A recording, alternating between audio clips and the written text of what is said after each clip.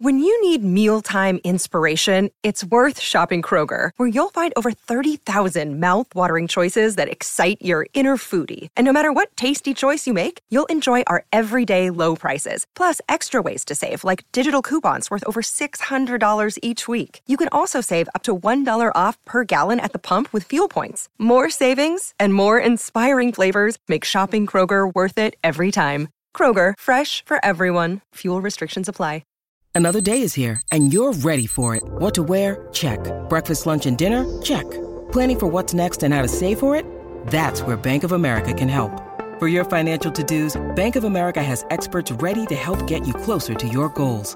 Get started at one of our local financial centers or 24/7 in our mobile banking app. Find a location near you at bankofamerica.com/talktous. What would you like the power to do? Mobile banking requires downloading the app and is only available for select devices. Message and data rates may apply. Bank of America N.A., member FDIC.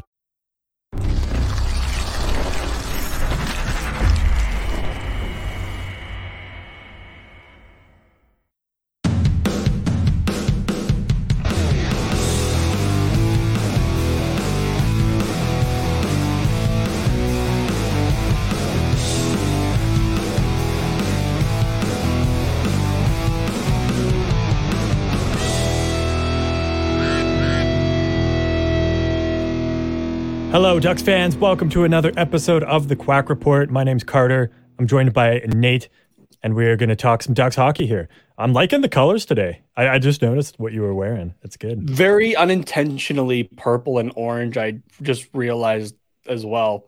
I kid you not. I had, like when I texted you, I was cleaning up. I was having a shower.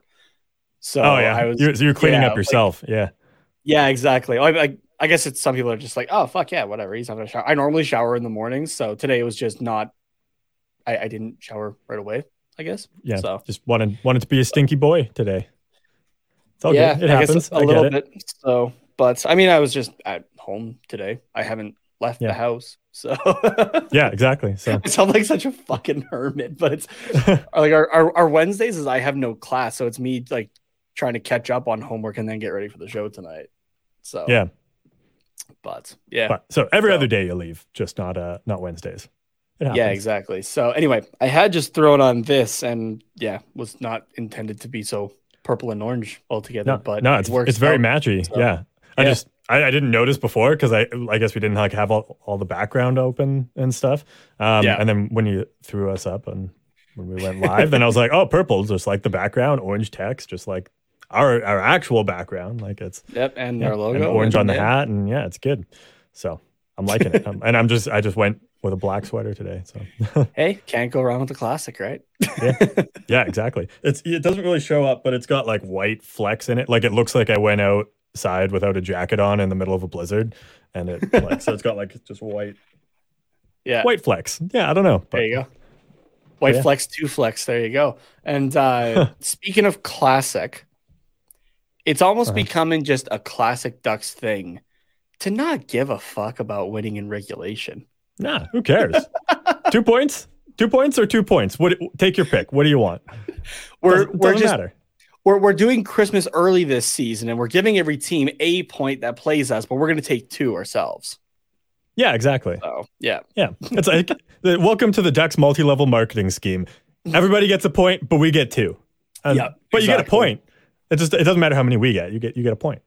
Yeah, exactly. So actually, in most cases, the other team gets 2 points and we get nothing. But yeah. So, but seriously, promo code draft on DraftKings THPN. If the Ducks are playing anybody and they're heading to overtime, seriously, it might be worth your while to put some money down on the Ducks because they are 5 for 6 going into extra time this year now. Yeah. Do one of those in-game bets. Is that what they're called? Yeah. Yeah. Yeah. In-game bets. So or live bets, live in-game bets, whatever you want to call it. But yeah, that would be, if you get a notification that the Ducks are headed to overtime, put $5 down on it. put that shit down. Yeah. I mean, obviously not like your whole life savings because it's not like it's not a guarantee, but it's the closest thing to a guarantee that you can get. I saw something the other day, the Flames and Kings on Monday night, I think it was. And I think it was for the Kings was plus 110 or something like that. So like not crazy odds or no, maybe it's like plus 130. Still not like insane against odds kind of thing. Yeah. But I think I read that a guy put down, I think it was like 100K. Shit. And the Flames then won that game. So that's how you play irresponsibly, everybody. Yeah. Jesus So Christ. don't do that Hey, unless you're like. Let me see if I can find what exactly it was, because that might sound like I'm blowing it out of proportion, but like I'm pretty sure that's what the number was. Yeah, so unless you're like Jeff Bezos, Mark Zuckerberg, like one of Elon Musk, one of them rich types. Yeah, if you're Elon Musk throwing around 44, throwing around $44 billion just to fuck with Twitter. Then what's $100,000 on a losing bet to them, right? But yeah, please, Musk, don't ruin it. That is my social media platform. Like I don't really do Facebook anymore. The only thing I really do is like I will share like our show on it and use it for Marketplace. That's about it. Instagram, if you follow me on Instagram, you know I post like 3 times a year, 4 times maybe, right? Yeah. The most recent post that I did on Instagram, I kind of even like made like light of that, of like, okay, it's anniversaries, Halloween, and something else is the only time you're probably going to get a post from me on this app. So, but like, I guess I post on my story a little bit more often, share stuff, but like Twitter is the main thing I use, I guess. So please, Elon Musk, do not fuck this up more than you already have. Cool. Well, did you find the tweet? I'm just looking for it here. Kings game bet. See if I can find something. You'd think that would go viral because like that's a bit of a big deal if you're. I'm trying to remember who even shared it. Actually, I think I know who might have. Okay, give me a second, and we will find this tweet. Okay. In the meantime, though, I guess we kind of started talking about the game a little bit with the fifth win. It's not in regulation. We're still going for the record, everybody. I think the record is, it was 20 games without a regulation win. So we're getting set close. By like an expansion team, though, in like their first year? No, I think that was set by the Coyotes. I think it was 17-18, I think, is really? What I read. I got to double check that one, but... Okay. This is apparently going to be Watch Carter and Nate research things that are easily Googleable. Apparently. Well, they try and fill the awkward silence. Yeah. Okay. I feel like I'm not going to find it here. So, anyways, but yeah, I'm pretty sure it was like the guy had put down like around 100K, or maybe it was 10K. Either way, though, that was way too much to put down for like, I think at the time, like I said, it was like a plus 130 for the Kings and Flames. Like, damn, yeah, that's a little crazy. So that is how you do it irresponsibly. Everybody, please do not do that. Play responsibly and have some fun. The longest losing streak to start an NHL season was by the Arizona Coyotes twice. In 2022. Of course it'd be twice. In 2022. So last year? Or was that this year? There's no way it's this year. No, it must have been last year because it would have been last year. They've been doing okay this year. So and also up there is the 1944 New York Rangers as well. Oh yeah, they won like 3 games in this season. So yeah, all 3 of them with 11. But that's just like straight up losing streak. That's not like regulation win. Longest season opening regulation losing streak. Is that how you would word that? Or just longest without a regulation win to start. Oh yeah. Okay. Longest season opening regulation win streak. Oh no, I don't want. Oh wait, longest regulation season opening without. That's what. There you go. Without regulation win. Okay, I'm still trying to find this bet tweet. If I find it, I will. This is gonna be super entertaining for people. Hey. Oh yeah, right. Just like they're just hanging on. Just like, what was the fucking bet? What's the record, asshole? Yeah. Tell me. Longest. We're close. We don't want just longest winless streaks. We want. Okay, I give up on trying to find this bet. It was around that though. Either way, people play responsibly, but use that promo code THPN on DraftKings. There you go. Yeah. Well, yeah, we got out of it. Yeah, I can't. The longest regulation or without a regulation win streak is like kind of an obscure one. You'd have to maybe go through it manually. Yeah. Anyways, doesn't matter. Okay. Taking the L on both of those things that we successfully wasted 10 minutes on. Let's get into the game here. The thing that most people are probably or more formally into the game, and because I think that's what most people are here for.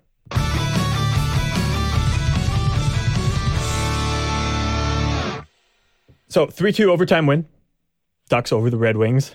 A standard. I mean, kind of already talked about that in the first few minutes here. But overall, a very positive game. I want to start with a comment that I had because I think that it's the most important, because I think I'm the most important. All right. And it's honestly, I think that's the most complete game that the Ducks have played this season. Like it was, not the best game, but the most complete. Like we were always in the game. We didn't like give too much up to the opposition. We got our chances. Like it was back and forth, like you would say, or like you would want to see. Yeah. But it was just like an even game, and overall, just like lots to be positive about and very little, if anything, to be negative about. I don't know. What do you think? Yeah, I agree on that. Like the deserve to win meter is definitely the it's not in Anaheim's favor on moneypuck.com, but it is,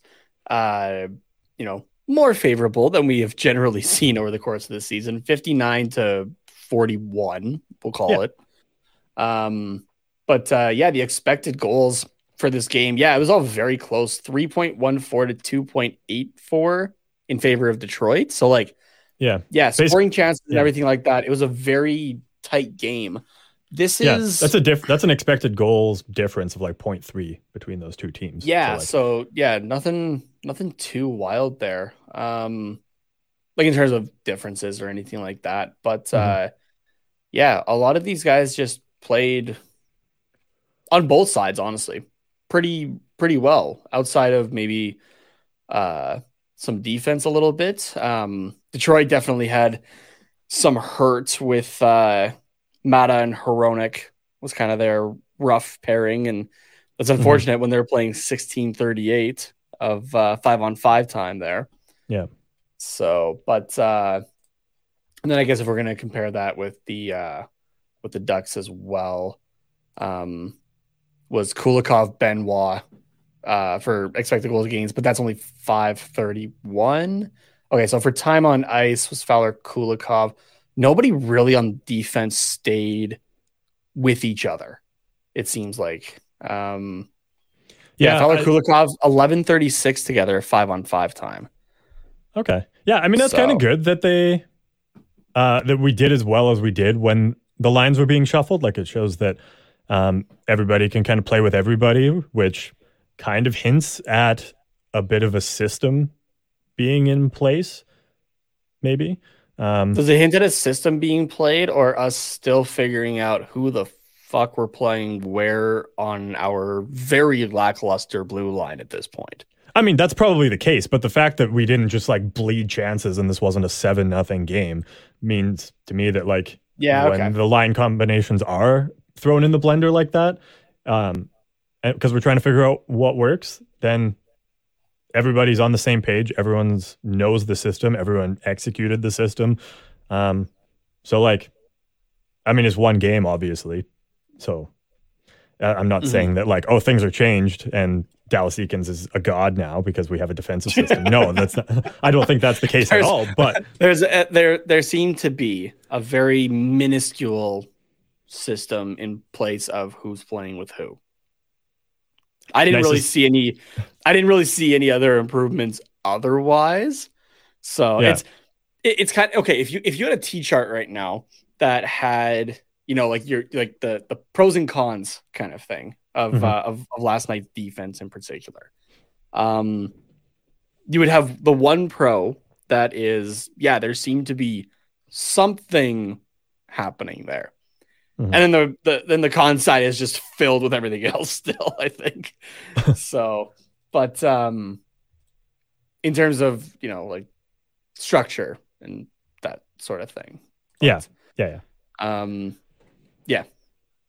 Also, I think part of it too was the first goal when White took a puck to the face, like immediately that kind of causes quite a bit of line juggling. Yeah, because I doubt he just jumped right up over the boards. Like you're kind of playing 5D for a little bit while you make sure he's okay.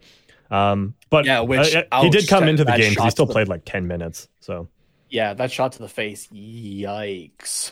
Oh yeah, I honestly thought like immediately I was like, oh man, broken jaw, like another defenseman down. What the fuck are we gonna do? But he stayed in the game. I mean, obviously you can play with a broken jaw. It's not advisable, but like it's not advisable. The fact that he stayed in the game means it's probably not too serious. But we shall see, I guess. I did have a question about that though, because I know whenever plays like this happen, especially when it's like right in front of the net, like in shooting lanes. The big question is like, hey, this should have been blown down kind of thing. Would you blow that one down if you were the referee? And like before the puck's even in the net, like immediately you're like, nope, play's blown down, puck's in the net, but no goal because I blew the whistle. In that case, it does come down to the technicality of, did you blow the whistle? Does the ref have enough of a reaction time to see that Kulikov got hit in the face, he went down, and is probably not getting up before the puck goes in, right? Like, it's like, does he have that reaction time to do that before Detroit does score on? Do you call that a rebound? I don't know what the fuck you call that. I mean, in a way, yeah. Bounce? I don't know. Like, it all kind of comes down, I think, to that reaction time. Yeah, it's all about intent to blow the whistle, though, right? Yeah, but then it's also I feel like for something like that did he blow the whistle? Right? That's not the case though. It's intent to blow the whistle. So I don't know. It's the NFL or the NFL, the NHL and their officials, right? They like to flip flop it on us. So like, anyway, though, what I did take a look in the rule book though to determine what the ruling on it is. Yeah, because I know for lacrosse, if a player is in like a dangerous position, like in front of a shot kind of thing, right? Like, then yes, they'll blow it down. The only thing I was able to find actually is under Rule 8 for injured players, which is paragraph 5, under 8.1. If anybody wants to go look it up. Which reads, when a player is injured so that he cannot continue play or go to his bench, the play shall not be stopped until the injured player's team has secured control of the puck. If the player's team is in control of the puck at the time of the injury, play shall be stopped immediately unless his team is in a scoring position. That's the only thing I was able to find for that. So with how the rule is written from what I could find, that is correct. Right. But for matters of safety, you do try to get around the rules sometimes. If that had gone on for another second or two, I think, before the puck got shot at, then yes, at that point, the ref has enough reaction time to and is able to see that, White's not getting up very fast and definitely blow it down. But I think the thing in terms of the actual rule, though, it seems to lean that, yes, that was the correct play for the moment. Yeah, no, I think so too. And especially because it was like puck to face and then off to the side and then basically immediately shot in, and like White wasn't in that shooting lane, then I think that's the right call because it's kind of like a continuation of the play. Like it, but if it goes like, if the puck goes face and then back out to whoever shot it again, then that's when you're like, oh fuck, we need to blow this down before he takes another shot to the face. Yeah. Because like he's in the shooting lane at this point. So I think in that case, you blow it down as a matter of safety, and hopefully the defenseman doesn't just wind up and take the shot before you can do that. But yeah, no, I think I didn't see any like outcry of like White's down injured. How is that not blown down? Like I didn't see any of that. I just wanted to know what So your thought was there. So I was looking a little bit farther. So the next, and I mean a little bit farther, the next paragraph would be the thing that would kind of overrule, right? Of in the case where it's obvious that a player has sustained a serious injury, the referee and or a linesman may stop the play immediately. So I think it's just there wasn't the reaction time or just the time in general to see that it was serious, that the dude took a puck to the face and he's probably not going to get up for a second or longer than a second, I guess. So, as it was, that is the correct call. So, okay. Good call. Good job, NHL officials. You did it. You did your job. You did it right. Yeah. Another point I had here was that we got another power play goal off Mason McTavish there. So it's amazing what happens when you put, there we go. Yeah, it's amazing what happens when you put solid offensive guys in opportunities to be able to score and help your team. Yeah. Just saying. Like yeah, that's good. And I mean he was all over this game. He had some great opportunities, but specifically on this power play, he had like a great chance just like seconds before. He was in the spot that Zegras usually is for that one-timer. He got the shot off, and it was just like a great save by Husso. And then he switched spots with Henrique and went into the middle of the ice. So he was just like in great positioning there. Props to Henrique getting the shot off as well, the one-timer, and McTavish picking up that rebound.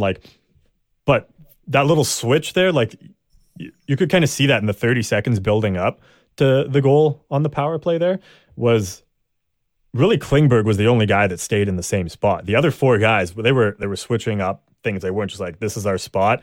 I might move forward a couple strides, back, left, right, just to kind of try and make lanes. Yeah. Because obviously that hasn't worked. Like the defenseman can adjust to that. But when guys are actually like going behind the net and like switching between the slot and the circles, it makes it a lot harder to cover, because then the defense has to, or the penalty kill has to switch from man defense to more zone defense. Like you have to be trying to block the guy's lane, but then all of a sudden now I'm switching who I'm defending. So it's more confusing for the penalty kill, and I think that it works way better for our power play because we're fast and we have guys that can shoot.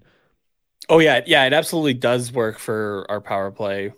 It did seem better because like Detroit's not a team that's slacking necessarily. Like yes, that was the fourth game in a row that they've lost technically, but yeah, they haven't been bad this season whatsoever, right? Like they're in the wild card conversation currently, but at the same time, not to be the pessimist, but we're almost praising on like this is this is power play strategy that you do in like novice and peewee kind of thing. So like good job on actually doing it and like actually being able to move around and not just staying still. It definitely helps and getting yourself into better scoring positions overall. So, and to add on to that is something that I know I've been critical of John Klingberg on, especially on that power play there. Yeah. Well, it wasn't a power play goal. It was us up a man. I'm jumping ahead in the game for the tying goal with, what was it, like 50 seconds left or something like that. He move a whole lot during that, like kind of in the seconds leading up? No, not a whole lot, but he moved enough, and the puck moved enough as well, that there was a lot more of a lane, I'll say, that was actually available to him when he took his shot. Rather than you're trying to bowl through 10 or I guess like 9 guys that are in a straight line, and you're trying to put it through all of them. So that was really nice to see. I kind of watched it and I was like, oh yeah, and watched the replay and I was like, there you go. That's what I've been talking about. So Yeah, it was the same sort of thing too, where there was a little bit of more movement from the players and like switching of positions as well. So, yeah, I'm glad that we're finally getting to that, and it seems like our power play is improving. Seems like it. I want to see a little bit more out of it. It's a step in the right direction. Yeah, it's not perfect, obviously. Just for context, Detroit's their penalty kill is at 78.4%, good for 16th in the league. So very average. It's about average. So yeah, those are like it's a decent penalty kill. Like it's yeah. Where are we on that, by the way? Oh, I'm gonna take a wild guess. 30. Oh, 30. Who's worse than us? Wait. I want to see if I can guess this. Actually, I haven't seen it. Okay. Penalty kill worst. Not power play. Penalty kill worst.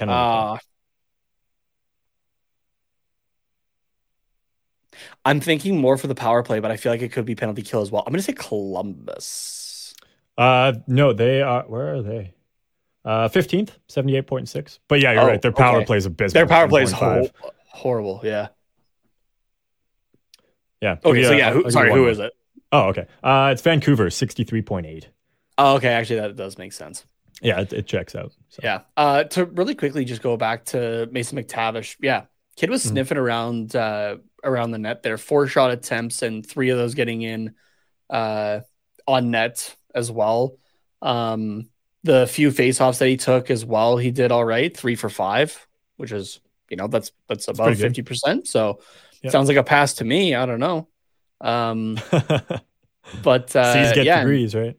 Yeah, and just to show as well that like he was in a great spot. I think his expected goals was 0.4, and he obviously got a goal, so he surpassed it for that game. So yeah, he just like he did look really good in that game. And what did he have?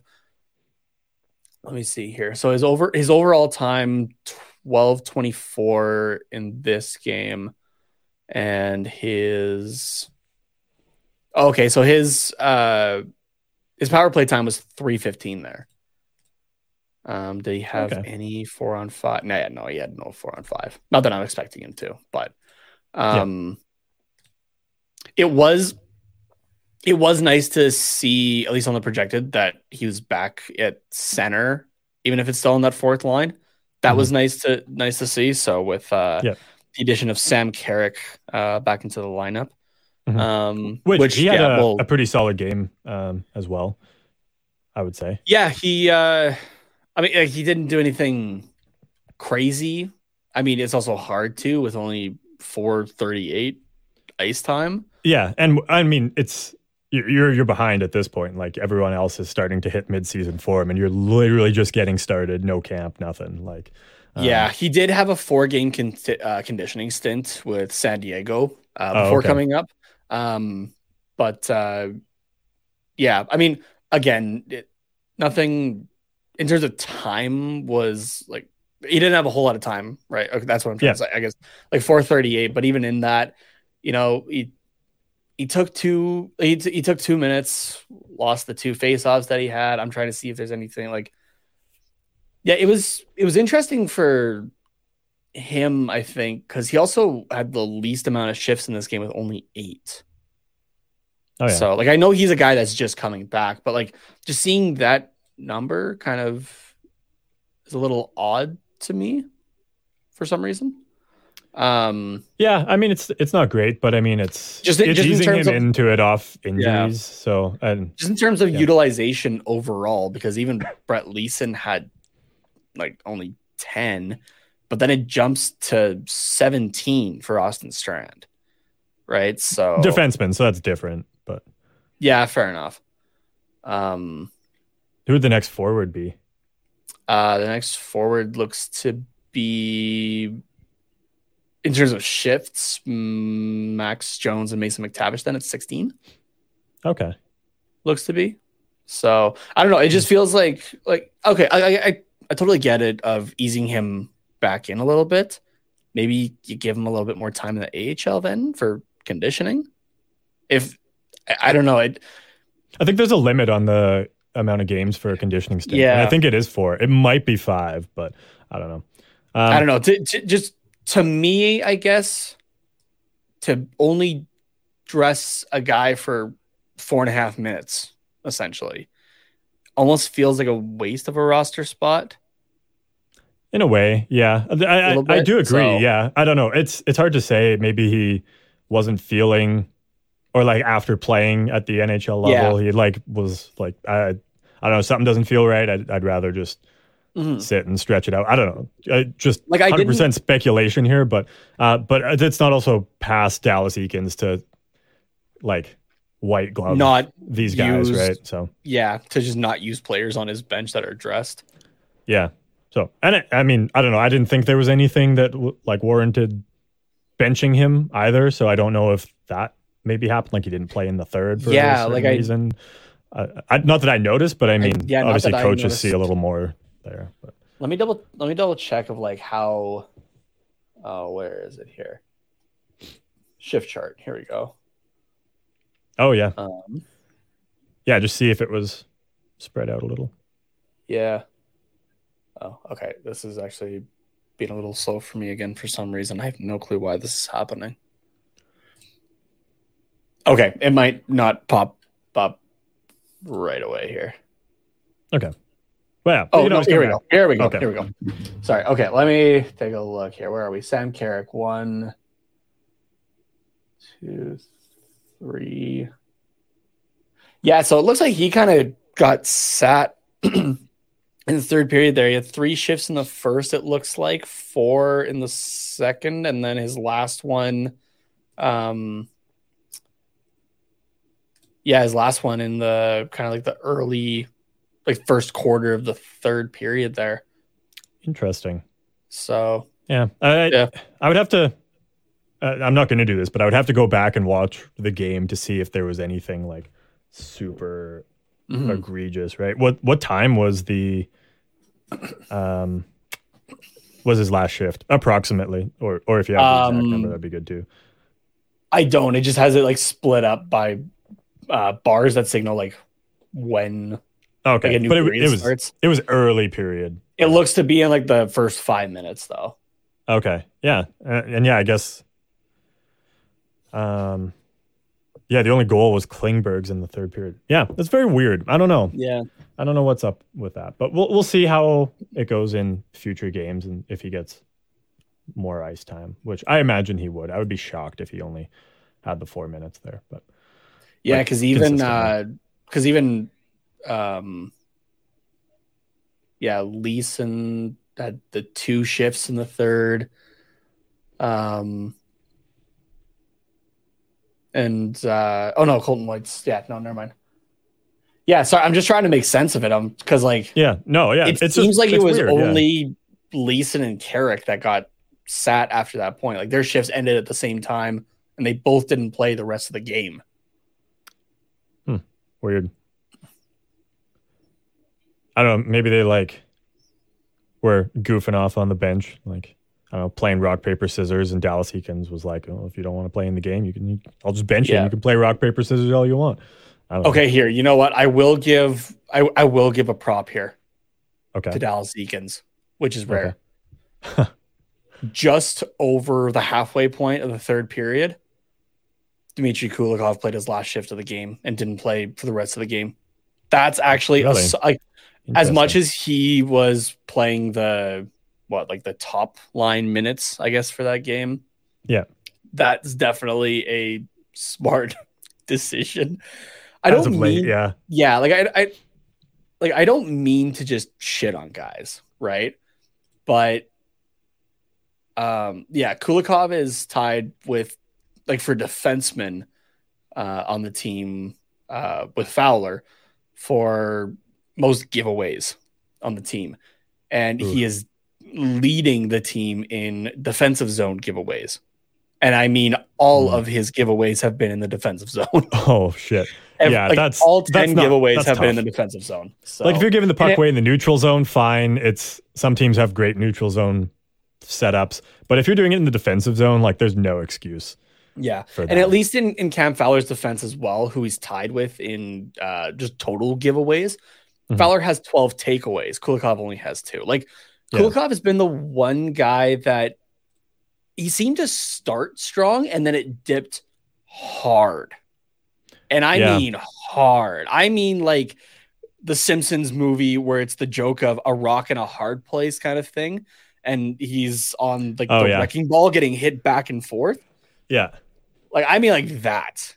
Yeah. Like, just dropped. Which to Kulikov, let's try that one again. To Kulikov's defense, he was like, he's a third pairing guy at most. In rare circumstances, he can fill in on the second pair. And with the state of this defense, he's expected to be a top 4, if not a top 2 defenseman. And I feel like that's kind of followed his dip in play has kind of followed the trajectory just based off my eye test. No stats. It's kind of followed the trajectory of the Ducks being injured. So like, like it started before then as well, but like it's been super, super obvious and not obviously helpful for his confidence with all the injuries. So if we were deep enough to just play him on the third pair or even like keep him as a 7th defenseman to rotate in, that would be fantastic. But we're not that team. So, but I am glad that he got scratched though, because if he's doing that, this is a guy that started the season on the second pairing and it wasn't horrible. But at this point of the season, if we didn't have the injuries that we do on our back end, I would hope that he would have gotten demoted to the third line, hypothetically. Yeah, exactly. But so, because it's not. I don't know. He's not a guy that I'm very confident that something good is going to happen when he's out on the ice. I mean, like, yeah, that's fair.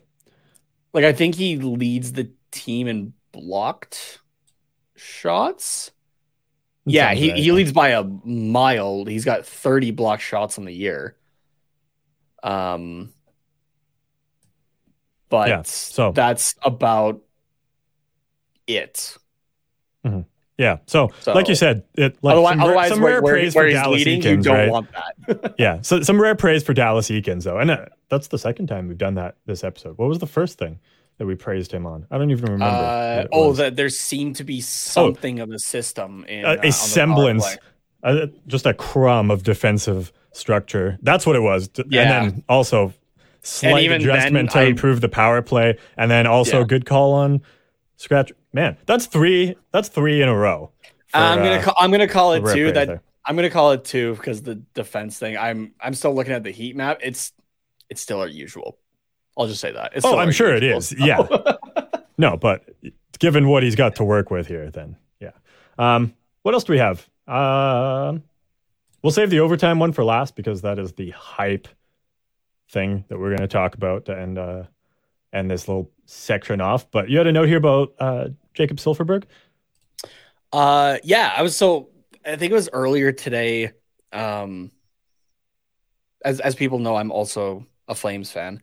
And so my personal Twitter especially is it almost kind of works like having like me running the Quack Report Twitter, which you can go follow at Quack Report Pod, where like that's the main Ducks kind of stuff. Like I almost like through the 2 accounts I have them kind of separated, which kind of works out. Yeah. So anyway, on my personal one though, it's a lot of Flames is more Flames content than Ducks. I'll say that there is Ducks in there though for sure. Mm-hmm. But there was a tweet put out by a buddy of mine, Mike Gould, on Twitter. It was asking like, who's the best Flames forward to start the season? And one of the options he had in there was Nazem Kadri, who that was definitely leading the polls, and the people are not wrong in that sense. He has been phenomenal for the Flames. But then somebody had put in the comments of, no, Kadri's actually been the worst player. And so I pulled up the stats showing like not just his scoring, but just other things. I'm like, he's leading in this, he's leading in this, and he's leading in this and this. Like, so tell me again how. So basically it led me down a rabbit hole of, okay, I'm going to take a look at a lot of these stats and just kind of see who's leading in what categories for the Ducks as well. Because we haven't, like, we normally do it at like quarter or halfway points of the season. Yeah. But I realized I hadn't hadn't really looked at, actually. Yeah, I just realized I hadn't really looked at, like for the team overall, who is doing what the best and that sort of thing, besides just off the top of my head and what we're seeing in games. Yeah. So yeah, for Klingberg specifically, what's that? Was it again? I was specifically looking at there. Silfverberg, sorry. Or Silfverberg, sorry. Yeah. Oh yeah, right. Penalty minutes.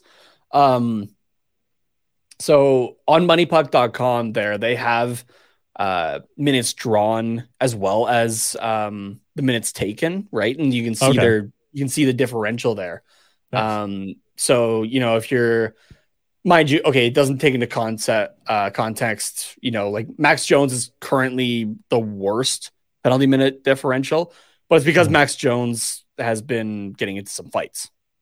Yeah. And probably doesn't draw a lot of penalties either.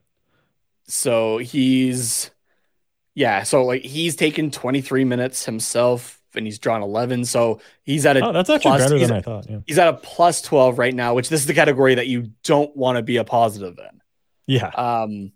However, though, Silfverberg has drawn 14 minutes. So 7 minors he's drawn. Wow. And has not taken a single penalty yet this season. Damn. So I'd be very surprised for Lady Bing. Silfverberg for Lady Bing. But yeah, he's doing all right there. And I'll just say like the top 3 for penalty minutes drawn there. Sure. Troy Terry, which that one you would kind of expect for almost. Yeah. Something's fucky if he's not drawing a ton of penalties. Yeah, he's drawn 20 minutes on his own of power play time for the Ducks. Which I'm sure he's almost kind of frustrated with, of like, guys, I'm giving us the opportunities here. Yeah, I've literally given us an entire period alone worth of power play, and we haven't been able to do shit with it. Yeah, and with our power play, like teams are like, oh, well, we'll just foul Troy Terry. Like if he's streaking in on a breakaway, we'll just throw our stick at him, or like we'll dive and trip him. Like who cares? We'll slash his hand. Doesn't matter because then we're taking away that scoring chance, and then we're basically giving ourselves a power play by going shorthanded because the Ducks fucking suck on the power play. Troy Terry's got negative 12 on the differential, so he's drawn 20 minutes worth, taken 8 himself. Isaac Lundestrom though, Silfverberg and Lundestrom, that third line likes to draw penalties, it seems, because Lundestrom himself has drawn 10 minutes worth of penalties. Oh wow. And has only taken 2. So yeah.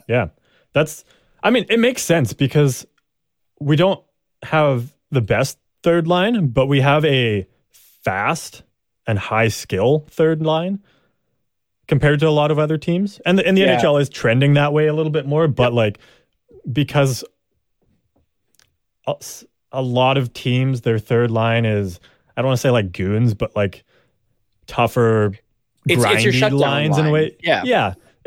More so. Like it depends on the team identity, but if you're a high skilled third line and you're facing the grindy third lines, you're probably going to draw more penalties just by the nature of it, because you're putting yourselves in a better place to have an advantage over the opponent, and they'll probably try and hold you or whatever the case might be. So that makes a lot of sense, actually, now that I think about it.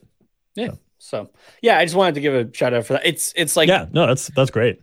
It's not something that's normally, that's what stats people are looking for, kind of thing, right? But it is something that can help your team, right? Like obviously not taking penalties fucking helps your team. Mm-hmm. Anaheim Ducks as a whole, listen to this. Not taking penalties helps your team, I say and emphasize, as you are the most penalized team in the league this year. Are they? You can't afford to be. Yeah, they are. Actually, you know what? That doesn't surprise me. Yeah. Yeah. Here, I'm going to double check this just after last night, at least. Oh, yeah, sure. During the broadcast, they did say, the Ducks are the most penalized team in the league so far this season. Yeah. So, which doesn't surprise me. And again, like we have definitely made some arguments against some of them, but we've also talked about how a lot of them are mostly avoidable penalties to take. Yeah. Penalties drawn, or are you looking at penalty minutes? It would be penalty minutes against. against, I think. Okay. Yeah, they're second with 237 penalty minutes, and Minnesota's in first with 248. In terms of actual penalties drawn, or sorry, penalties taken, I guess is the one. Tied with Minnesota now with 88. Okay. But in terms of penalty differential, minus 16, which is the worst. Yeah. So yeah, not great. Stay out of the fucking box, please. Yeah, pretty much. So, okay. And then overtime. That was 3-on-3 is always an exciting overtime, right? Or exciting way to experience. It's been a long day, man. That's fair. That's totally fair. 3-on-3 is always exciting. No, fuck, let's try this again. Overtime is always exciting because it's 3-on-3 overtime. Yes. Yeah. That's what I'm trying to say. Jesus. And it's even more exciting when the Ducks can score on it because it's always something magical. And it's always like just a play that you're like, wow, that was perfect. Executed to perfection, right? Yeah. And in this one, Tyler Bertuzzi just like coughs up the worst fucking pass you could imagine. Just like honestly, I've watched biggest the muffin again, right at Strome. I'm like, what the fuck are you doing? Like, yeah, like it wasn't even like a good breakout pass. It was literally like a little flip from behind the net, and then it also hit Strome, and then he just laid down. I watched the highlights again before we got into this just to have it all fresh, right? You watch him start to get up and flop down again. Yeah. Like, go watch it again. He starts to get up and goes down again. I'm like, oh man. Like, if you're a Red Wings fan, like, you probably had an aneurysm during this. Just like, what are you doing? What are you doing? But like, as a Ducks fan, that was awesome to watch. Like, as soon as that hit Strome and Zegras just like put his stick down, I was like, oh, this is going in.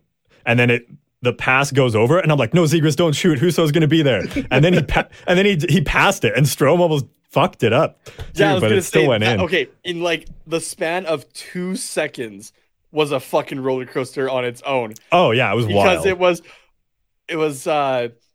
giveaway. No. Okay, Strome got it.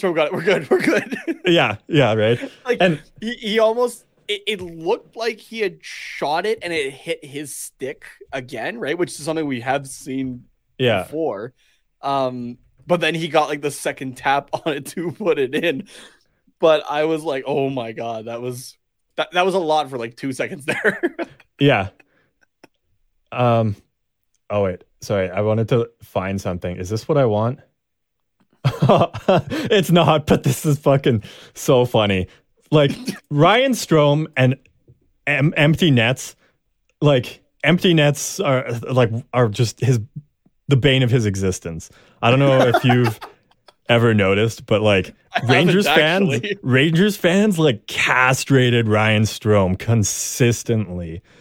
So here's one opportunity here. This is him in the shootout against Detroit. We're not seeing it here. Oh, Jesus. Sorry. I did the screen share, it just didn't pop up. I'll just back us up a little bit here. Fuck monetization. Yeah. But just look at this. Here comes it. Oh, wide. Oh my God. Okay, if you're just listening to it, he dekes out the goalie, like throws his jockstrap up into the second bowl of air, wide open net, and throws it past the net, like through the crease. Yeah, like look at that. Look at that yawning cage. Fuck, I could hit that. You put me like 6 inches from the side of a barn, or you put him 6 inches from the side. I'm done talking. You get what I'm trying to say. Dude, the barn pops up on the bench, like on the Rangers bench after that, and goes, dude, I could have fucking hit that. Like, look at his move to avoid the poke check. So calm and poised. And then he takes the extra second too. And then you're like, oh, there's no way this is missing. And look it's just, oh God, sorry. What kind of curve does he have on his stick? That's what I want to know. We got the Ron Arky chiming in. It's because he was a Ranger at the time. Yeah, right. Like, look, you even think it's going in up until the like goalie even right looks there. and he's just like, fuck, all right, you know what, good move. And then he watches the puck go by and he's like, oh, sweet. Yeah, that's honestly that's not even the one I was trying to find. That was a beautiful one though. Jesus Christ. Yeah, I think it's it's got to be this one. Oh nope. No, that's an article. It looks like. Yeah. Well. Anyway, Ryan Strome. And empty nets. Yeah. Oh, I think he doesn't like to score on the goalie pulled. Yeah. Okay, I've got part 2 here. Okay. This is. Oh God. I'm gonna go back. This is the one I was thinking of, and this one is almost identical to the overtime goal. So this is against Tampa Bay. I think it was in the playoffs this year too. And so Panarin has the puck on the boards. Backhand no look pass to somebody. Ryan Strome wide open and then bobbles the puck. Oh, I remember this. Oh my God. Like literally wide open freaking net there. Look at, and it just goes under his stick. It almost looks just like way too excited. Oh no! Yeah, he's trying to celebrate already as he's putting it in, and just whiffs on it. Yeah, and as soon as it hit his stick and it wasn't in the back of the net, I was like, "Oh no, Strome, what are we doing? What have you done?" Yikes! But we're good. We're good. So I'm glad that it was just a curse that he had with the Rangers, and he's figured it out with the Ducks. It seems like he's got it. But oh man, that was a beautiful play. Love that, and just a great comeback win. Yeah, fantastic. Yeah, that was good. So if we can have more games like that, if we can win one in regulation, that'd be great. But if we can have more games like that as a whole.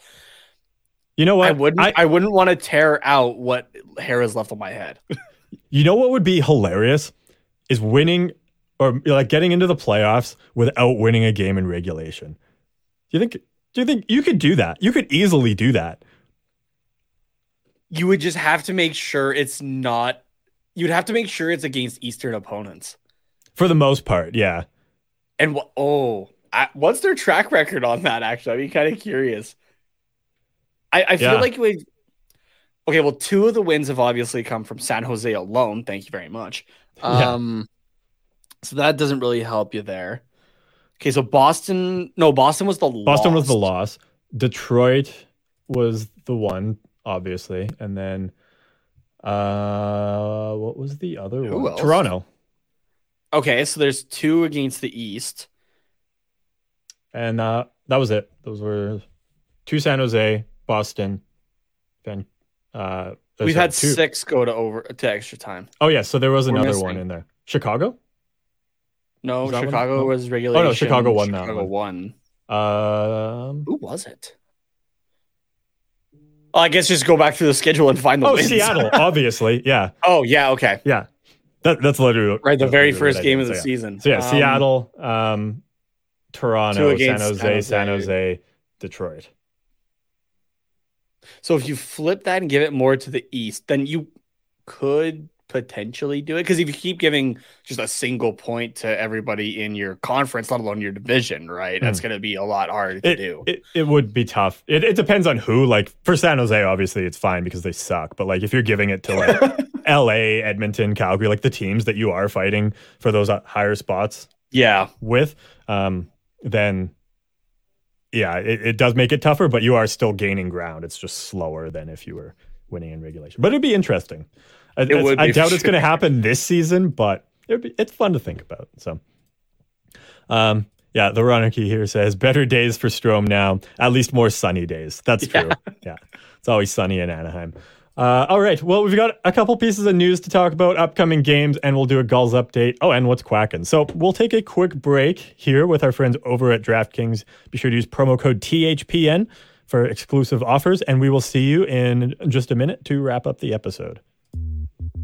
NFL Sundays are only getting better, and so are the incredible offers at DraftKings Sportsbook, an official sports betting partner of the NFL.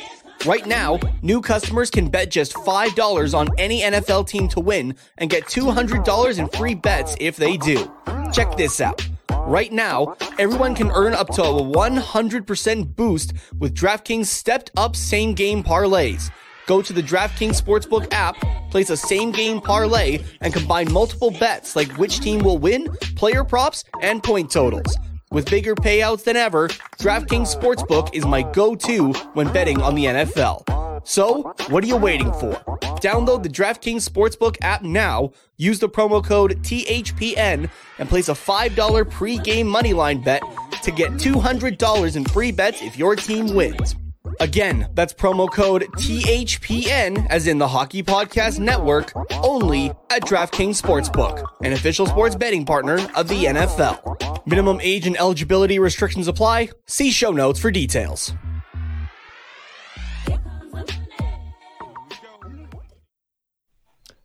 Okay. We already kind of talked about Sam Carrick being activated off of IR, making his season debut there against the Detroit Red Wings after hip surgery. Likes to take penalties. Yeah. He likes to take penalties. Okay, so I had to double check. So I was like, okay, I know Carrick has he does like to fight. Let's put it that way. Yeah. And I think I saw on was it hockeyfights.com or whatever? He's fought, I think it's 13 times he's fought. Oh, damn. And 11 of them were, 1 with the Ducks, 2 last season. I was wow. Like, Jesus, dude. I mean, with Beaulieu out now, someone's got to fill that hole. So yeah, so it was 55 of his 85 penalty minutes last night. Because like I was kind of looking at him last season. Oh man, like not last night. Yeah, I'm like, okay, Carrick's like I saw 85. And I'm like, Carrick's got to stay out of the box. But I'm like, wait a second, he did like the fight. So I searched it up and I'm like, okay, 30 minutes is still not great overall for what he does in a game, but 55 out of 85 penalty. Okay, we'll cut a little bit more slack than I was about to give him. How much of the remaining 30 was like 10-minute misconducts or like instigators, though? I have no idea. You don't know? You didn't go that far? I'd be curious. I wasn't sure. So I didn't go like game by game on it. But yeah, fair. I would be interested to see that. So, but yeah, and it was like, I have to double check this now. Because I think it was like he had 2, maybe like over like November, December last season. And then January just took off. I mean, he did have 2 fights. Didn't get what he wanted for Christmas and just wanted to pound the shit out of some people in January. He had 2 fights in one game. I think it was against San Jose last year. Do you remember that game now? It's in there somewhere. Yeah. Okay, here, let's While you pull that up here, the Ronarchy says, glad I could stop by tonight. You guys are great. Thank you, Ronarchy. You are great for stopping by. Sorry, go ahead. I thought that would take you longer to pull up. It was like loading as. Anyway, Sam Carrick last season had 11 fights. He had 3 before we went into 2022. So he had November 26th, December 17th, and then December 31st, where he fought Austin Watson, Johan Larsson, and Braden McNabb. Okay. And then, sure enough, January hit. So that, 3 out of 11 of his fights were in like the first 3 months of the season. Yeah.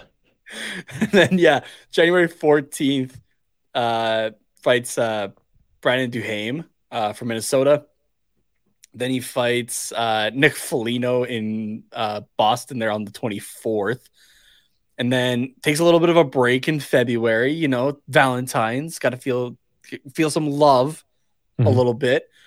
But that's also around...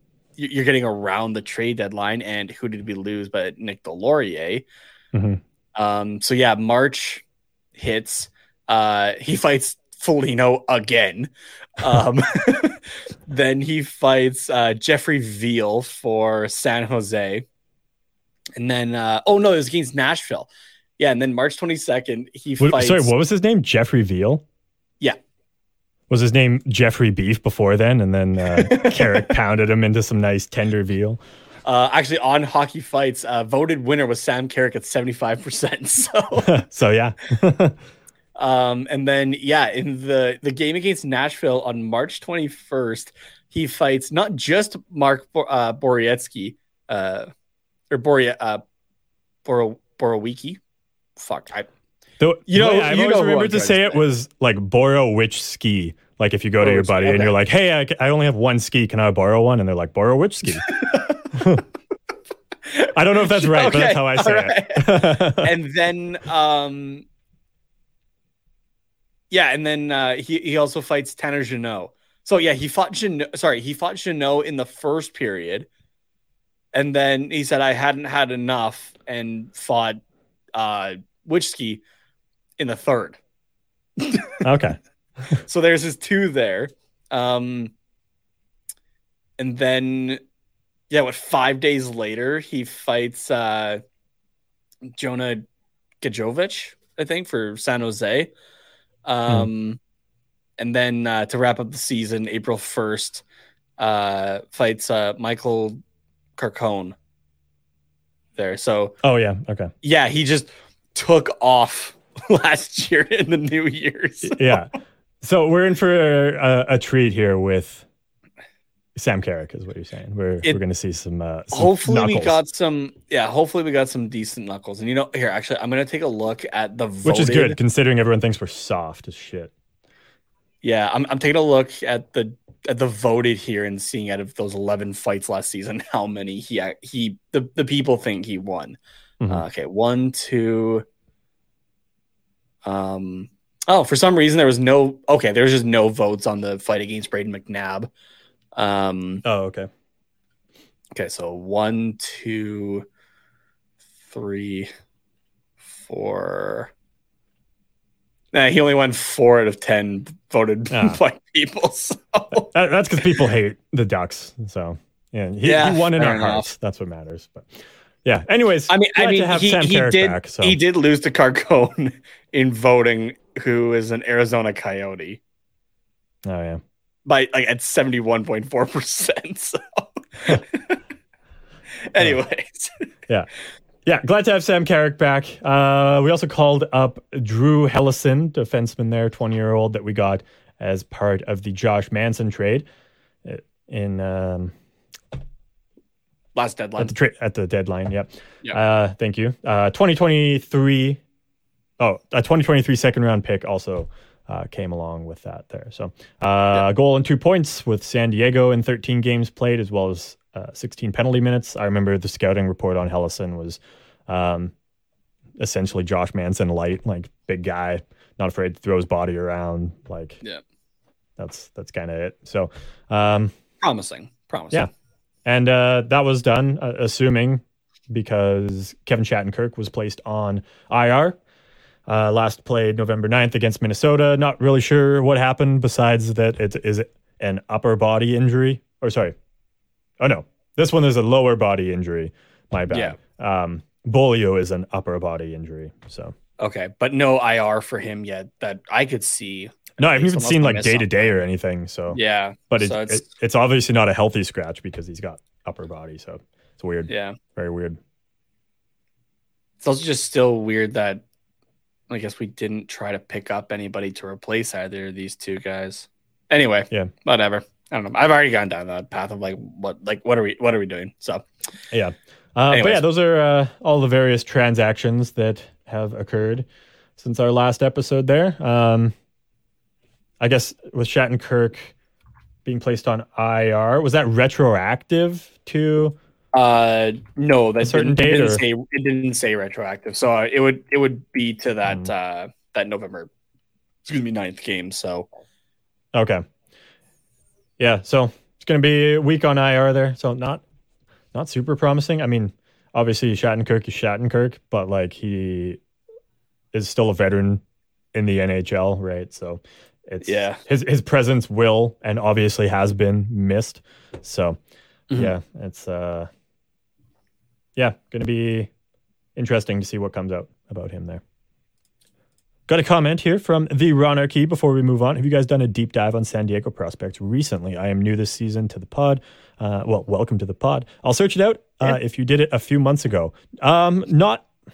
Have we done one on? We did. We did kind of a touch on the prospects. Us not being, I guess, if you're new to the pod, we aren't actually in California or around the Anaheim area, so we don't get to see as much of like the Gulls. But we do try to keep up with them. So I guess this is a cool transition to go into our Gulls update. We do try to keep everybody just up to date on how the Gulls are doing, kind of top players and that. We do it every Wednesday with these live episodes. So here you go. Yeah. And we will be going to a San Diego Gulls game in Calgary when they visit the Wranglers I guess that's in December, right? Yeah, next month. Or is that the NHL game we're going to? No, the NHL game we're going to is in March. Okay, so yeah. So we'll get to see them in person. Each other at like the end of the year, yeah. Okay, yeah, that's what I thought. But yeah, so we'll have a bit better of an idea then as well. But we'll get into the San Diego Gulls right now.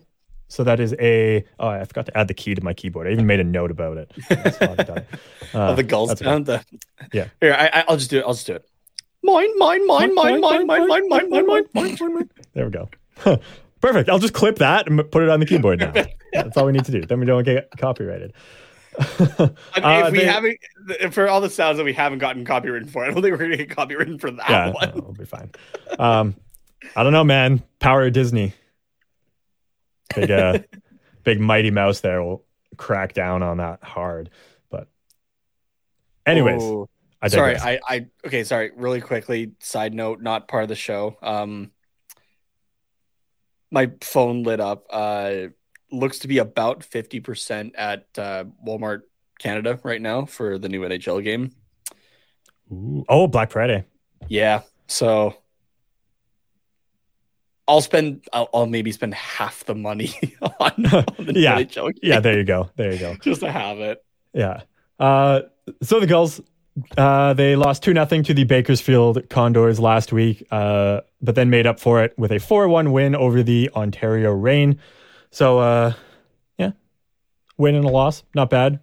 I mean, a 2-0 loss isn't like the most egregious either. So, yeah, overall pretty good. Too wild. Next up, they've got games actually tonight as we're recording this, the 16th, against the San Jose Barracuda. I heard Nate typing, so I'm assuming he's pulling up a score from that so we can give I was actually shopping on Walmart. Oh my God. I can't double check what the score is currently. It's not going anywhere, Nate. It's NHL 22 is not going anywhere. All of the online codes might be gone, Carter. You don't know. No, there's no way. And also, it's not even Black Friday. It's literally like a week and a half before. It's not going anywhere. Why'd you have to call me out like that, man? Come on. Well, I was like, oh, Nate, he's just on top of shit. Like, I'm talking about this, and then he's going to hit me with the score. And then, no, you're just like, why did I think that that's what you were going to do? I know you. I know that you were shopping. I'm not even surprised. Okay, where do I find it? Because what I'm looking at right now, I guess, is not. Oh wait, no, here, the AHL. Let's just try the AHL website. I'm assuming that's where you find it normally. Yes, it is. Okay, it's currently tied at zeros. We're halfway through the game. Okay, sounds good. And then on the weekend, 18th and 19th, we will be against the Grand Rapids Griffins. I think I know our clip is just me with a retail therapy addiction. Yeah. That's good. I got at least I get deals on the retail therapy that I'm doing. That's true. You're a smart shopper. Yeah. I am a smart shopper. Yeah, 18th and 19th. Is that at home against the Grand Rapids Griffins? I believe so. Sorry, I thought I had that in there. I normally put like the at or the verse. Yeah. Sorry, that's my bad. That's all good. It says versus, but I just want to double check because there's no @s. So yes, those are back-to-back home games. Yes, against the Griffins there. Okay, cool. Yeah, and then yeah. Oh yeah, and then they'll also be at home against the Tucson Roadrunners next Wednesday on the 23rd. Yes. And in terms of the overall team, they are 9th in the Pacific Division in the AHL out of 10 teams. So not fantastic there, but they had a pretty slow start to the season, to be fair. So yeah, I don't know. Did they do? They do last 10. Although I guess they have only played 13 games. Yeah, 4-6 record so far. I don't. It seems like they're trending in the right direction. Anyways, yeah, it is starting to get a week bit better. to week. So yeah, so things should be okay there. I mean, they're 7 points back from the first place Colorado Eagles, so like it's not too far out of reach, right? Yeah. So it's possible. It's definitely possible. And then Nate, you got some stats here from the players specifically. How everyone's doing. Yeah, I do. I realized what I had thrown into the outline is actually just goals overall. So let me pull up the points here. Okay, here we go. I got points here for you though. Perfect. That's what we normally do. Yeah. So Rocco Grimaldi is currently leading the team still in points. He's got 5 goals and 10 assists for 15 points. Nicholas Brouillard has 13 points. Ben Grew there has 12. Danny O'Regan with 11. And Braden Tracy with 7 there. And nice. What was the notes that I had there? Grimaldi is currently 8th in AHL points and 13th in assists. So yeah, Grimaldi still hanging in there for sure. 1.25 point per game pace. Yeah, so that's all right. Good. Yeah. And then goalies. Lucas Dostal is putting in the work. He's played 11 games so far this season now. Excuse me. Still just has the one shutout, but a 2.74 goals against average and a 918 save percentage. So there we go. It's definitely looking a lot better now for Lucas Dostal than it did like 2 weeks ago, even. Oh, for sure. I mean, guys bumped that up like almost by like 40% almost. So, or not 40%. Sorry. Like 40 percentage points, like points, I guess. Yeah, 4%. I know what you mean. There you go. Yeah. And his goals against average, I feel like, is like whole goals against. It's way better. Yeah. Like I feel like it was like a 3.7 or 3.8 or just a couple games there that either he had some more support or he kind of pulled himself out of a hole. So it's looking good. Yeah, a little of both probably. Yeah. Ole Eriksson X played 4 games this season.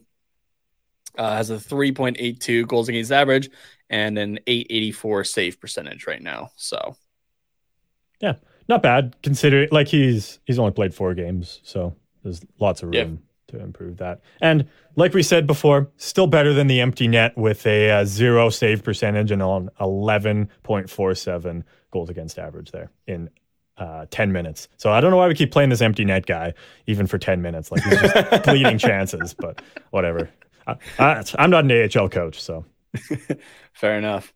Sorry, it just clicked into me actually. So the Ronarchy had just made a comment. He's gonna go walk some dogs, but he'll finish this listen when the pod releases early in the morning. And you guys keep up the great work. Go Ducks, go! And Carter for tonight. Go Oilers, boo Kings. Sorry, I just recognized the handle as well. Yeah, the Ronarchy's been active with our social media, especially on Twitter there for sure. Yeah. Sorry, it took me a split second there to clue in. So yeah, it happens. Enjoy walking some dogs. It's always a fun time. Okay, we've got a couple upcoming games to talk about for the Ducks now. Thursday, potentially when you're listening to this, if you're listening to the audio the next day here, Thursday night at Winnipeg will be a 5 p.m. Pacific start there, so 7 p.m. local time. Jets having a pretty solid start to the season, way better than a lot of people expected. 9-4-1 record, 5-1-0 at home, so going into a tough building there. 7-2-1 in their last 10, and good for second in the Central, behind I think just Colorado. Is that right? Behind Dallas, actually. Oh right. Oh yeah, Colorado's in the Central, a little lower. That's right. So I mean, 8-5-1 is not much. Nothing to scoff at for Colorado. But... No, definitely not. I would never disgrace the defending Stanley Cup champions like that. But they've been doing all right. It's amazing what happens when Blake Wheeler is not your captain. Ooh, shots fired. Pow pow. Damn. No back-to-back situations there for Winnipeg. Let's see how our score prediction spreadsheet's coming along here. How we doing? So, I mean, just the one game there against Detroit, neither of us got the score or the team right. We had no faith in the Ducks. the Ducks against Detroit. Yeah. But yeah, Winnipeg. Do we continue to not have faith against the Jets here or against the Ducks? Against Winnipeg, I don't have faith. That team is 7-2-1 in their last 10. Their goal differential is a plus 10 on the season, and at home they have only lost one game this year. So I can't see the spreadsheet offhand. This might be the biggest. It's okay. I got it down here. There it is. Biggest spread that I put for this season. I'm not sure. I'm going to go 5-2 Winnipeg. Just because this is a team that has been going off a little bit, and you still can't what's the word I'm looking for? You can't go wrong with Connor Hellebuyck still between your pipes. Yeah, that's fair. You did have a 5-2 prediction against Tampa and a 4-1 against Vegas. So similar spread there. Okay. Do you want to go more egregious? Do you want to say 6-2 or 5-1? No, it's sticking 5-2. No, he's going to stick 5-2? Okay. Yeah. I want to look at one other. Scheifele can only play in the offensive zone for so long. What's that? I said Scheifele can only play in the offensive zone for so long. He doesn't play defense for shit. Yeah. I love how I'm just taking shots at the Jets, and but they're sitting like second in the fucking Central. Yeah. Okay, so they've got 9 wins, 5 regulation wins, 9 regulation overtime wins. So, I guess that means they're 4-1 in overtime. So yeah, we maybe don't want to test them in overtime. Do we? We're 5 for 6. Yeah, but they're 4 for 5. Fair enough. Yeah, it's tough. I don't know. Sorry, I thought you had said they were 4 and 5. Oh no, sorry. I was like, damn, okay. I might have. They're actually going for a lot of overtime games. No. Yeah. So, do I want to be different for the sake of being different, or do I want to go for the easy points potentially? That sounds so bad, but you know what? I'm gonna say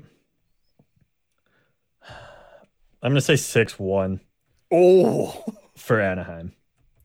I'm kidding. Okay. I'm saying for Anaheim. No, it's for Winnipeg. Just wanted to give you a little bit of a roller coaster ride there.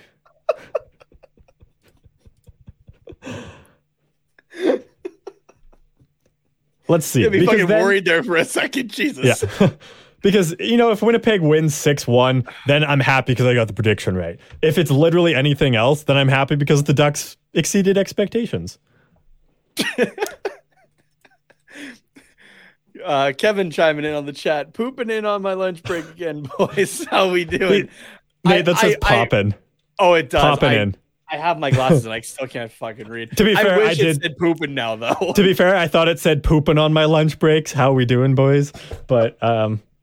But yeah, popping in. Kevin's just getting into the chat and he's just like, already, what the fuck are these guys on? Yeah. I promise you it's nothing. The next thing that pops up, Kevin has exited the chat. Yeah, exactly. Kevin has blocked you on YouTube.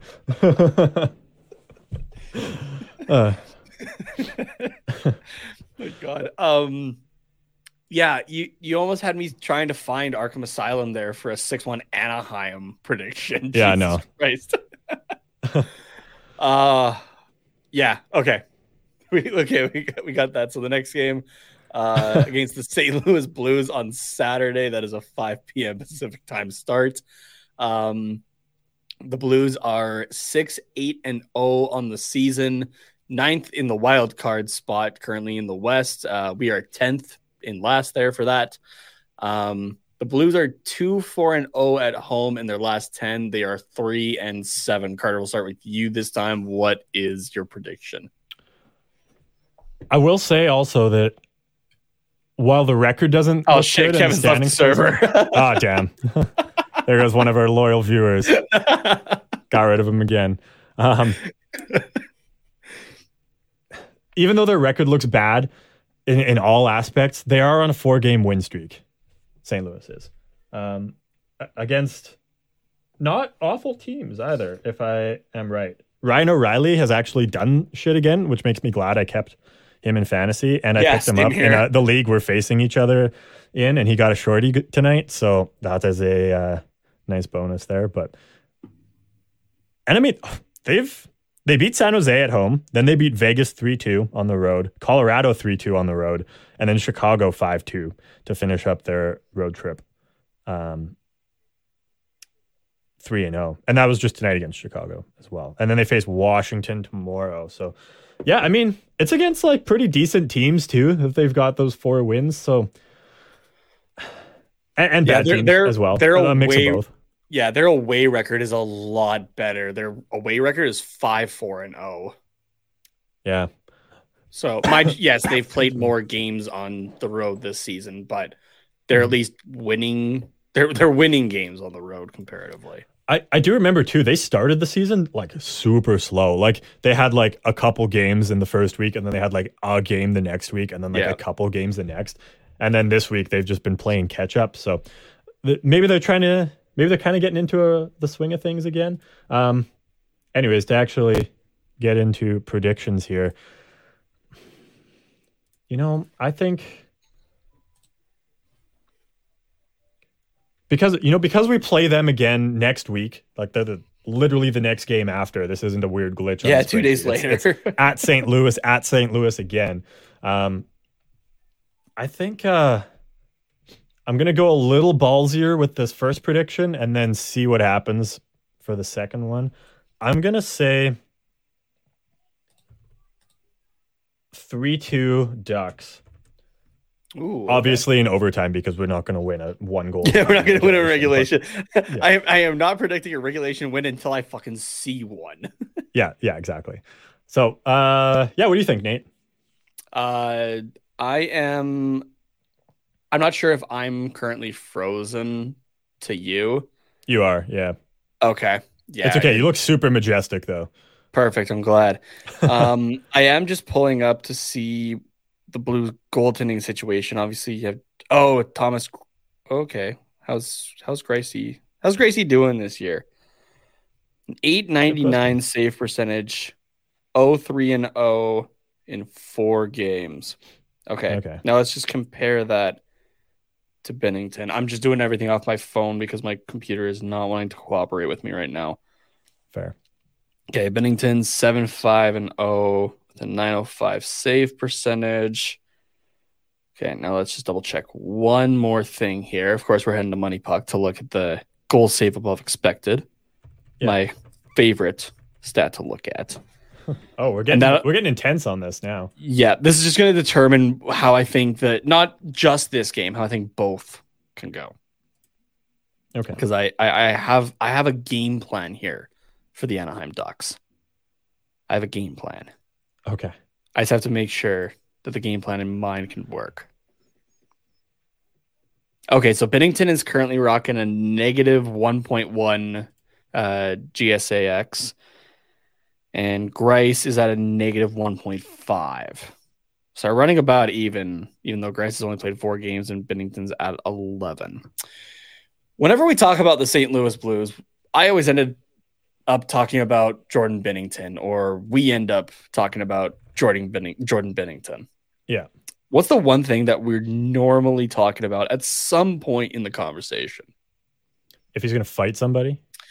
Exactly. Now, another goalie that's a little feisty in the NHL? and specifically in the Pacific Division here? Who's somebody I might be thinking about? I'm going to guess because we're the Anaheim Ducks podcast. It's John Gibson. Correct. Okay. Now, who had playoff aspirations going into this season? And who's more likely to still, even though we're both dog shit, let's be honest right now? Probably John Gibson. For more playoff aspirations? For more? Yeah. Yeah. I'd go the other way. I'd say St. Louis. Okay. Okay. I thought you meant on the team specifically. Yeah, St. Louis. Oh, okay. Yeah. No. I meant as a team. Yeah. Okay. As a team, yes. St. Louis. Yeah, absolutely. Here's my proposal. Because Jordan Binnington is a fucking idiot, and we all know it, he's bound to do something here at some point, right? He's already done it. I think it was against the Islanders with Sorokin, and he did something else as well already, like this season. We're halfway through November. And every time we talk about Jordan Binnington, I'm saying this guy is looking for something, right? He is looking for a fight, and somebody needs to give it to him. I have offered to the Anaheim Ducks even to fill in as an emergency backup. I don't care if I get my teeth rocked. Well, my parents probably might with my braces bills, but I'm willing to take that just to get it off of Jordan Binnington's chest, so that everybody does not have to deal with his bullshit anymore. Because like you know me, I'm not much of an Evander Kane fan. Mm-hmm. But I did see the clip even of Binnington punching Kane as a defense mechanism. Not that Kane was coming after him, that Kane was going in for a scoring chance. Just bopped him in the chin with his blocker. Yeah. My proposal, as soon as Binnington does something, because we know he's going to, whether it's he gets just a little bit into a scrum or he does his intermission antics or whatnot. John Gibson, buddy, I fucking love you. I know it doesn't always sound like I do, but I do. But gloves off. Go give the guy what he wants. Go give the fans what they want. And that's a goalie fight. You'd love to see goalie fights. But go rock his fucking clock, and you can take both games for certain at that point with Thomas Greiss, I'd like to say. Yeah. So with all of this hypothetical in mind. Okay. And even then, I don't know. The Blues are turning it around. Oh, this is actually kind of difficult because even when teams are lower but still above Anaheim, they still like to play down. Okay, I was like so hyped up for this, and now I'm like, shit, I don't know which way to go. I'm going to stick to my guns. I'm going to call an Anaheim win. I think it's still going to be a close one. I'm going to call it 2-1 win. 2-1. Okay. Gibson overtime or just 2-1? Well, I mean, because I'll just say 2-1 in general. Well, I mean, the Ducks aren't going to win without it being in overtime, so yeah, it's implied. Fair enough. Yeah, it's implied. But I think like Gibson has been playing better as of late. Mm-hmm. So that consistency has been coming back. He's had stinkers here and there. No, we just have to. It's Dallas Eakins and the rest of the coaching staff's job to make sure that consistency stays. Is the thing. So yeah. But okay, so those are upcoming games and predictions. We got a question from Kevin here that sent me down the rabbit hole of trying to Google search this again. Should we try to find this again? I did. I still haven't found it. But he's asking, y'all think this OT win thing is some kind of a record? Somebody's got to have it. Somebody had it on Twitter. It was either it was Woodling or I think it was Woodling actually. Okay. Yeah, because it keeps trying to give me like winning streaks, and I'm like, no, winless or like regulation winless streaks, or without a regulation win. I don't want winning streaks.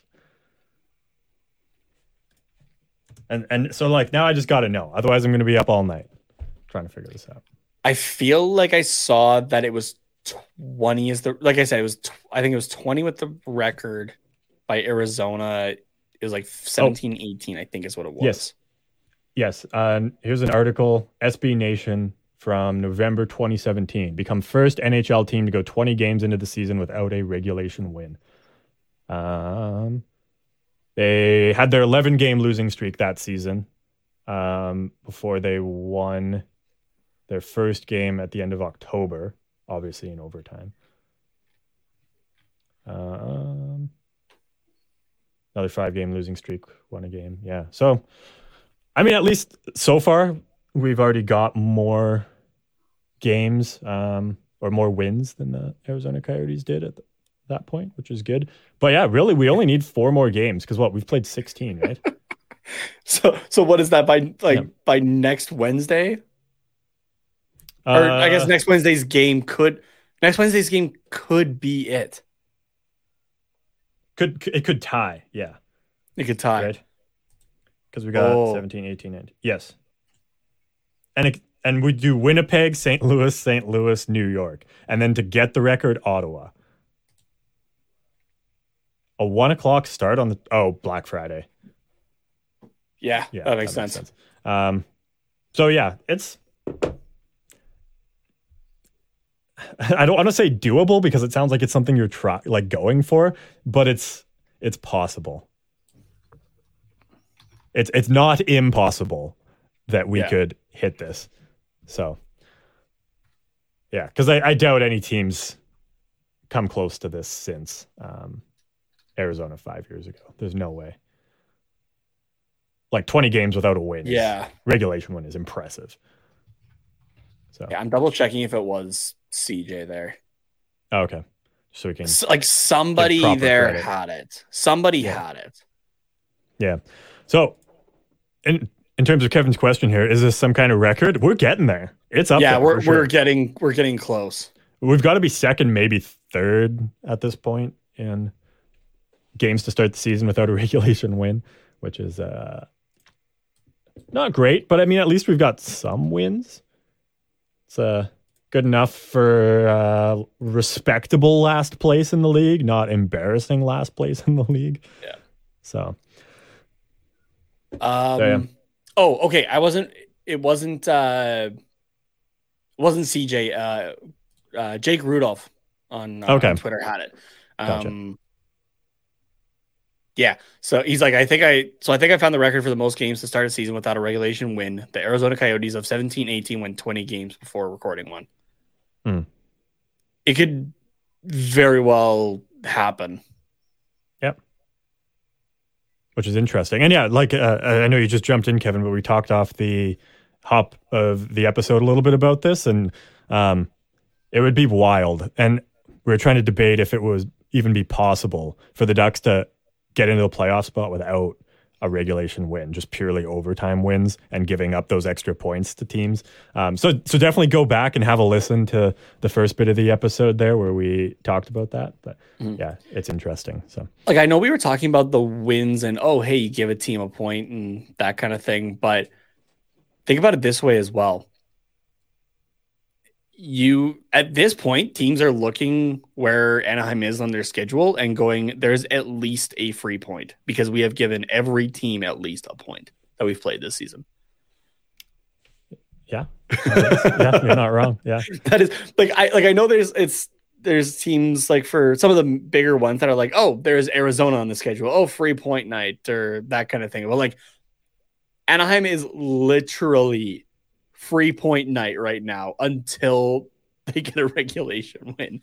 Yeah. Yikes. All right. Which another way to look at that is no team has lost in regulation to the Anaheim Ducks yet this season. Yeah. And no team wants to be that team either. So. And only one team has beat the Ducks in extra time this year. That's a better stat to go with. There you go. Yeah. Yeah. So yeah, we've got what's quacking here. So let's wrap up the episode with that.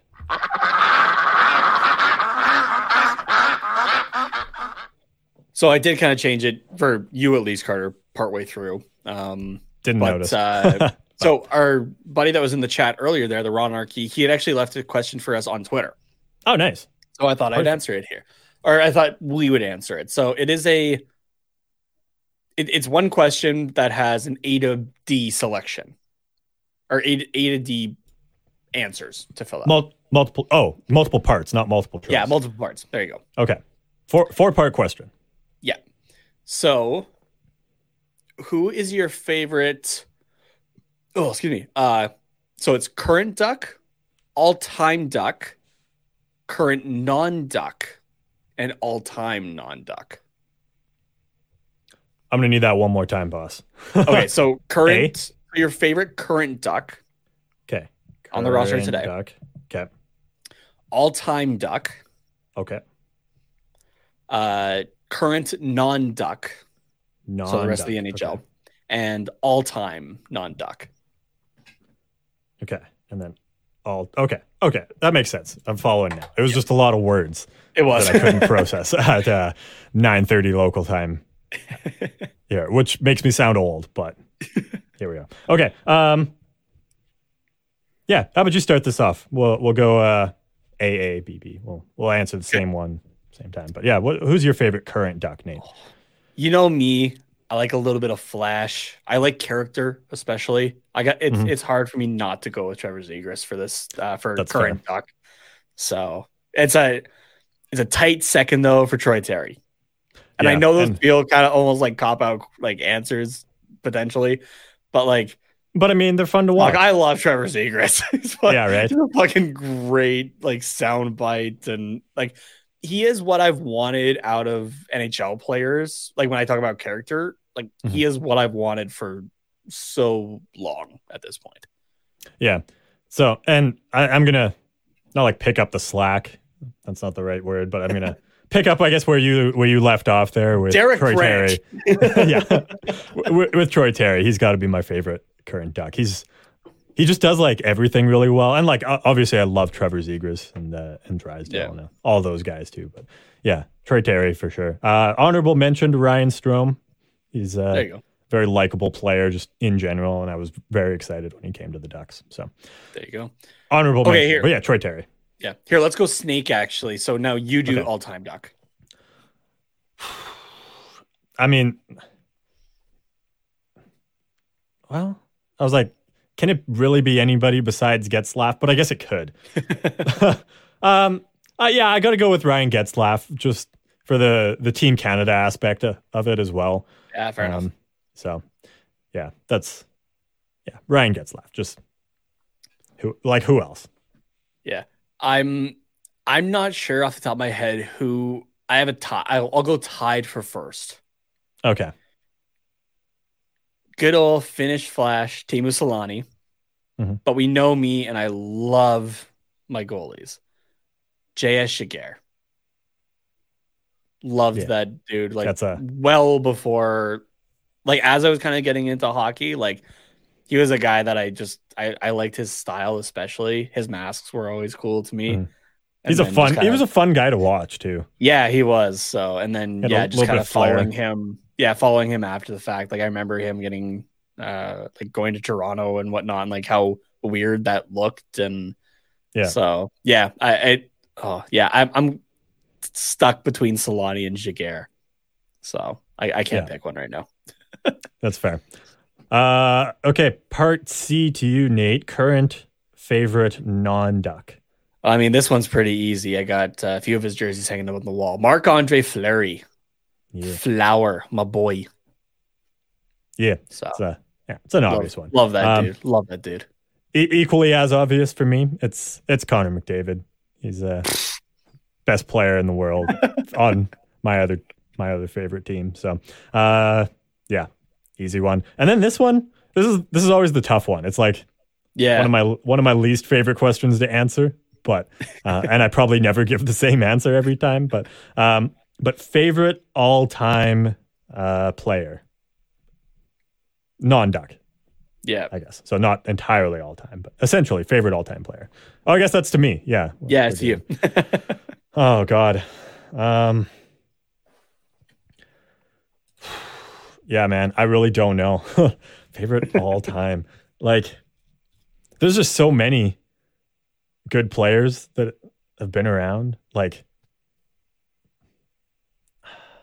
I don't know. I got to toss this to you if you have an answer. I got to think for like a couple seconds.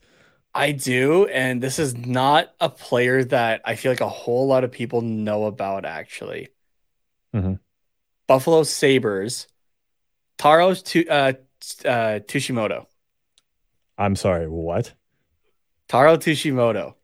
Favorite all-time NHL player. Fuck, is this the guy that like was made up? Like he was drafted but like never existed? So if you don't know the story behind this, so this was a fictitious player that was quote unquote selected by the Buffalo Sabres, 183rd overall in the 11th round of the 1974 draft. So yeah, it was basically just like a protest of like slow telephones and long just because like and stuff. Yeah, because the WHA, the World Hockey Association, was going on at the same time.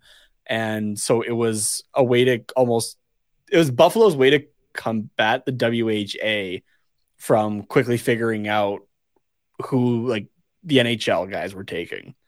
Mm-hmm. So, I was hoping you wouldn't pick up on that. Actually, I'd be like, "Who the fuck was this guy?" And I was just gonna like make up a bunch of numbers for him. I didn't pick up on it right away, honestly, but yeah, I got I did remember it now. All-time non-Duck. Oh, that's not actually the answer you're going for? No, that's not the answer I'm going for. If you had just left it, I would have left it as is and seen like had people try to search it up or whatever. Yeah. Okay, all-time non-Duck. I want to go with Fleury again, but that feels like a cop-out at this point, right? Even though it is accurate. Okay, all-time non-Duck. Hard for me not to say Jarome Iginla. Yeah. That dude was class when he played. Still is class today. For sure. Yeah, I feel like I'd have to go with Jarome Iginla. That's the first guy that comes to mind, like other than Marc-Andre Fleury, I think. Yeah. Yeah, that's fair. Yeah, I think I would have to pick probably Ryan Smith. Growing up as like an Oilers fan, he was just like not like everybody's favorite player, but like he was just such a likable, lovable player. He was fun to watch. I'd say I'd probably have to go with that, because like thinking even back to like the street hockey days when you're like you emulate your favorite player, like you're on a breakaway and you're like trying to come up with a sick move and you're narrating your play as it's going on. Like that was always the guy that chose. You went to. Okay, actually, yeah. Okay, no disrespect whatsoever to Iggy. Can I change my answer? Actually, as soon as you said the road hockey thing, I'm like, actually, no, sure. I know who it is. Yeah. Guy was just inducted into the Hockey Hall of Fame this last weekend.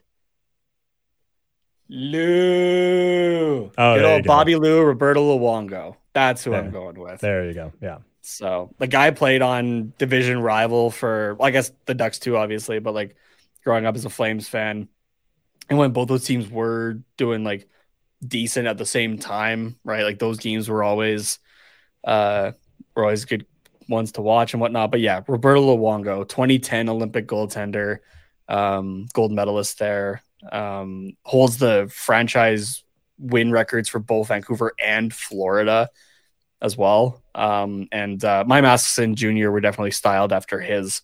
And yeah, the guy's a class act as well. Another good sound bite. If you haven't seen it, go and take a look at I think it's like Roberto's or it's like little Wongo's poetry or something like that. That he did with TSN. That was really good. And definitely go take a look at that. He wasn't he wasn't afraid of the cameras, to say the least. So, and definitely spoke his mind as well. Was pretty honest with media.